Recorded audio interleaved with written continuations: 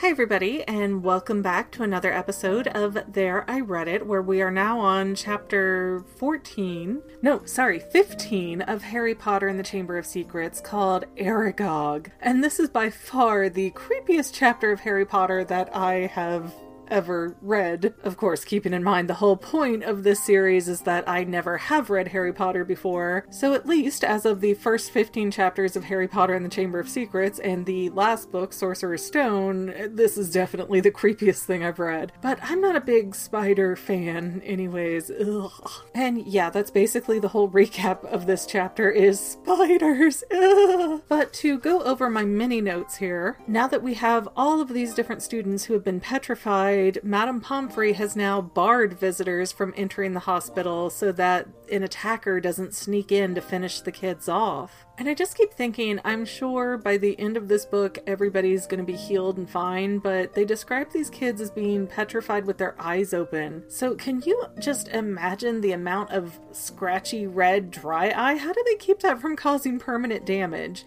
I know the answer's gotta be magic, but I still feel like there's gotta be some kind of residual effect after going through petrification for months. And at the end of the last chapter, Harry was told by Hagrid before he was escorted out of Hogwarts to follow the spiders to get your answers. Problem is, Harry can't find any spiders anywhere. And it turns out I was actually mistaken. I thought that Dumbledore was being completely removed from his headmaster position, but he is only being suspended. He hasn't actually been fired at this stage. And McGonagall is the temporary headmaster while they look for a replacement or wait for Dumbledore to come back. Whichever happens first, I guess. And Draco's just sort of super proud of his father Lucius for being able to get rid of Dumbledore. And you can see that Draco really just kind of parrots whatever his father says to him because he wants his father's approval so badly. But Malfoy's talking about how, well, Dumbledore's the worst headmaster Hogwarts has ever seen, and Snape chimes in with a snide little comment, and Malfoy's like, oh, you know what? I'm gonna tell my dad that you should be headmaster, that you're the best teacher at this school. And honestly, I cannot imagine Snape trying to run Hogwarts. I feel like the students would hate it, and Harry would be expelled in a millisecond. Like, he would not last a week. Especially not with all the shenanigans he gets into. I mean, in the first book, you could say a lot of the things that happened were out of Harry's control, but now he knows better. Now he's better acclimated to the wizarding world, and he's still up to double and triple the shenanigans. So Harry seems to have this whole attitude of like, he's untouchable, he can't get caught, he'll never really get in trouble. So I'm sure the idea of Snape taking over Hogwarts is absolutely horrifying, even though for whatever reason the book doesn't weigh in on Harry's opinion of that at all. Which is funny, because every time they get a chance, the book seems to go, oh, Harry's feeling so bad about himself. Oh, Harry's sitting here ruminating about how awful, his life is. And it's just like, okay, Harry, come on, you're in a wizard school, get up, get with it, take a breath, quit lamenting that your life sucks, and, do the spells. And while Malfoy is running his mouth, he says something about how Hermione should have died. He wishes Hermione was killed. And at that, Ron actually gets so angry that he shoots up off of his seat. And I thought that was curious, because Ron seems to be very, very, very protective of Hermione in this book when he didn't seem to care for her much in the first book. And I'm not sure why that is, but I'm starting to see a glimmer that Ron kind of has a crush on Hermione. And it's not the same kind of crush that like Ginny has on Harry, because she's very quiet and, let me just stand behind you and stare at you, Harry, because I love you. Like the over-possessive girlfriend meme. But Ron is more like the type of, hey, I'm gonna kind of pick on you because I like you, but may the ministry help whoever else tries to pick on Hermione because she's mine to abuse. I don't know, I wouldn't quite say that Ron is negging Hermione, which is where a guy says really negative stuff to a girl, gets in her head, and then he can kind of swoop in and use her however he wants. But it definitely seems like Ron's treatment of Hermione, especially in the first book, kind of borders on negging. But now it's time for herbology, and the kids have to prune Abyssinian shrivel figs. And I know how to say that one correctly because I was very heavily involved in the cat world for a while, so I know Abyssinian. I know what that looks like. Some of these other words I'm like, I don't know how to form letters. And while in herbology, Ernie Macmillan, which was the Hufflepuff who was accusing Harry of being the bad guy earlier, he actually apologizes for suspecting Harry at all and says, I know you'd never hurt Hermione, so it can't be you. And then Ernie is kind of like, I think it might be Draco Malfoy who's the heir of Slytherin. And Harry's just like, no. And he doesn't explain it, so everybody is kind of getting a vibe that something's up, or Harry knows what's up, but he's not sharing. And lucky enough, Harry notices 2 spiders in the greenhouse,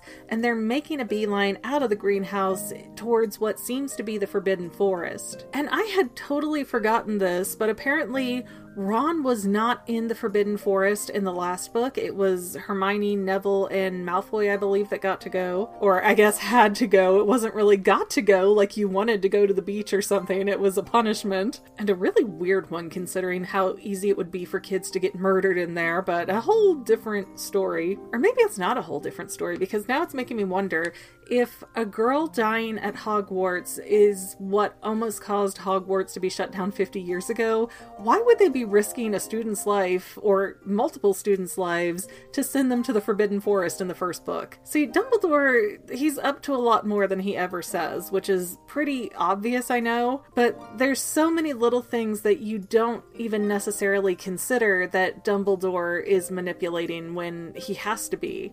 Harry needed to go into the Forbidden Forest in the first book so that he could start putting together information about Voldemort and who he is and what he's doing. And now, of course, that experience is coming in handy for the second book, but Ron did not go to the Forbidden Forest in the first book because Norbert the Dragon had bit him and he was out of commission for that period of time. So Ron didn't actually help get Norbert out of Hogwarts, which means Ron didn't get caught out of his room after hours and get detention and then get sent to the Forbidden Forest as punishment. So this is all a new nightmare for him. But even though Harry sees the spiders and he gets an idea of where they're going, he can't follow them because it would be too conspicuous. All the kids have to stay grouped together, the teachers are walking them from one class to the next, so he can't exactly leave in the middle of the day to go chase spiders into the woods. Into the woods! But next class is Defense Against the Dark Arts, and Lockhart is just overjoyed and elated and telling the kids there's nothing to worry about anymore. All the threat is over with. It's all good. It's all fine now. And Lockhart feels this way because he thinks the Minister of Magic would have never taken Hagrid away unless Hagrid was 100% proven to be guilty. And it's sort of interesting how the politics of the wizarding world are starting to surface here, because just in general, I find politics to be a very fascinating subject. So to see where this really pompous, arrogant kind of wizard is just so blindly devoted to his government and believing everything that they tell him, it's sort of a hint at what the future of these books can do and bring out on the political side of the wizarding world, and I'm kind of really excited to see how that goes. But now it's nighttime, and Harry and Ron get back into that invisibility cloak and sneak into the Forbidden Forest with Fang, and they have to get off the path, which Harry is a little bit wary to do because Hagrid always told him, stay on the path in the forest or you'll be in serious danger. But the little spiders they found to follow are not staying on the path, so they don't really have a choice, and this huge thing starts kind of creaking towards them, and it turns out to be the missing flying car. I flat out chuckle snorted when I saw that. That just made my day.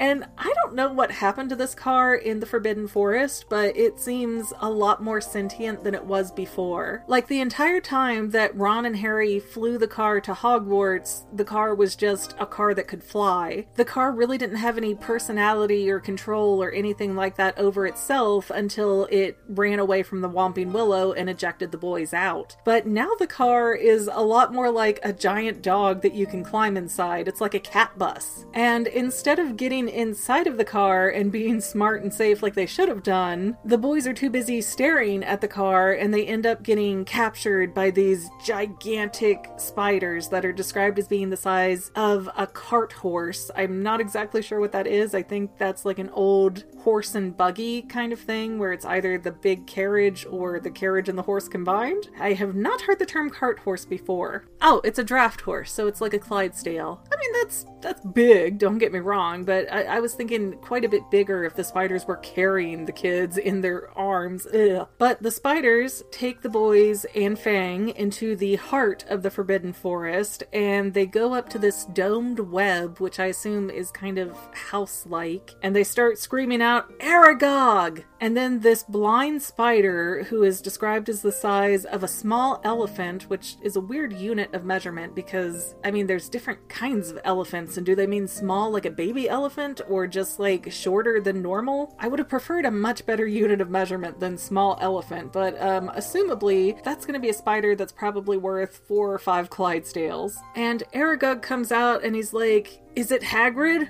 "No." "Okay, well then kill them."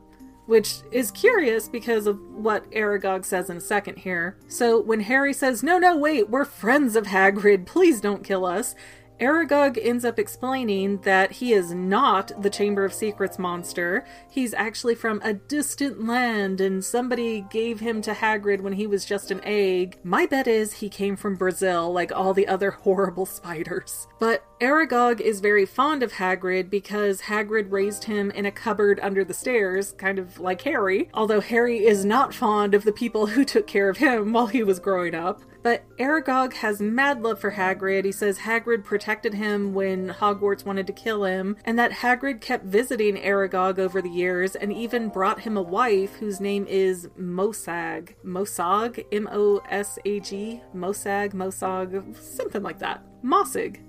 And Aragog says that he has never harmed a human, even though it's against his nature of how a spider would be wanting to eat flesh and ugh. But he never hurt a human out of respect for Hagrid. And Aragog doesn't say it, but it's kind of implied that he kept his children under that same philosophy, because obviously the giant spiders are his offspring with his wife. And the entire floor of this place where Aragog lives is filled to the brim with all the little spiders that have come running to homecoming. Like, oh, I can't, my skin is crawling just saying it out loud. I hate this. And Aragog says he knew what the chamber monster was, but it's the thing that his kind fears the most, so he would not say what its name was, not even to Hagrid when he begged. Which, as Harry points out later, is kind of like Voldemort, where nobody wants to say its name because they're so afraid. But even after going through this whole spiel about how Aragog does not eat people out of respect for his beloved Hagrid, Aragog then offers Ron and Harry up for his children to eat because, well, how could I tell them no when you so haphazardly walked into their field of vision, I guess. So this is a really weird double standard where he's describing, no, me and my children don't eat humans because I love my bro Hagrid.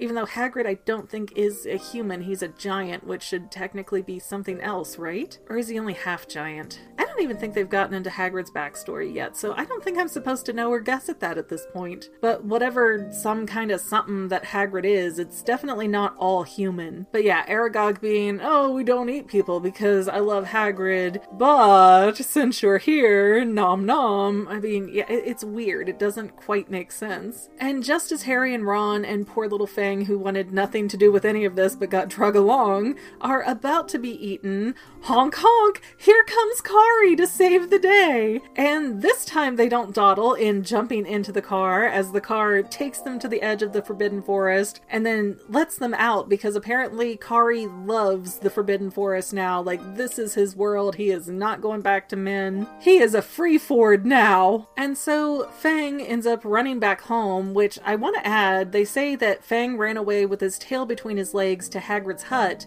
but they do not describe letting Fang back in the hut. So I hope there was an open window or a doggy door or something for that poor guy, because I would not want to be outside alone in this situation, and I'm sure that poor cowardly dog does not either. But now Fang's gone, the boys are back in their dorm room, Ron is fast asleep, and Harry's just sitting there kind of mulling everything over, and it occurs to him that the last person who died in Hogwarts was a girl who died in a bathroom. And he's like, oh my gosh, I bet it's Moaning Myrtle, the new character that was introduced in this book that has served no other rational purpose up until now. Huzzah! overall, again, I really hated this chapter. It was neat. It had some neat elements in it, but I just, like, I need to go shower after reading about all these hairy, gross giant spiders.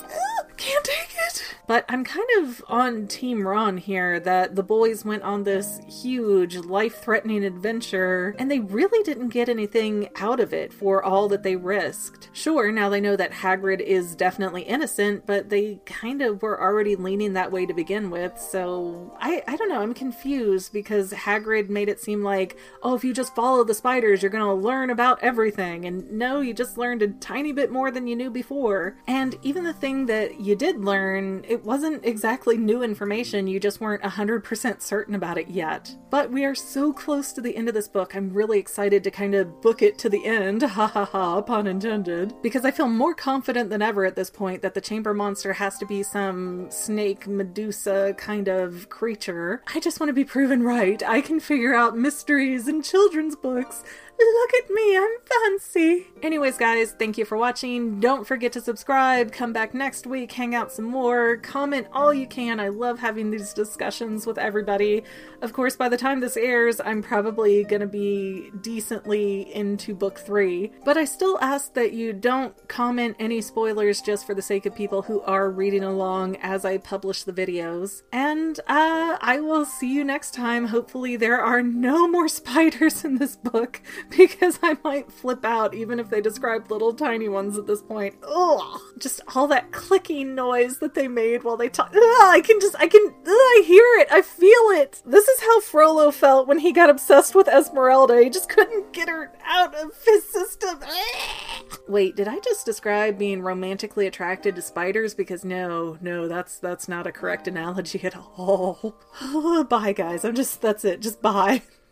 Well, family members, we're almost done, but I want to invite you to hang out with me in some other places. I'm on Twitter and Instagram as my own personal self, and I have a Facebook page too, but I mostly just post photos over there. And sometimes people say, hey McGann, I want to mail you something. How do I do that? Easy. Just click the About tab on my channel page, and my most current P.O. Box info will be right there. I also run another channel, The Family. It's really a hodgepodge channel where we might post anything. Oh yeah, and I also sell shirts and stickers and stuff with the Family and the Fangirl logos. If that is your cup of tea, I have a link in every description of every video. Finally, if you want to help out the Fangirl channel and make sure I'm putting out video essays for years to come, the best way you can help is by subscribing and watching more of my videos, whether they're new, old, whatever. Maybe even share one or two on social media, help spread the word. People who watch to the end of videos, like you, helps to tell the site, hey, this is a good video, we should recommend it to other people. So if you made it this far, leave me a comment of something like, hey, I made it to the end. Love ya.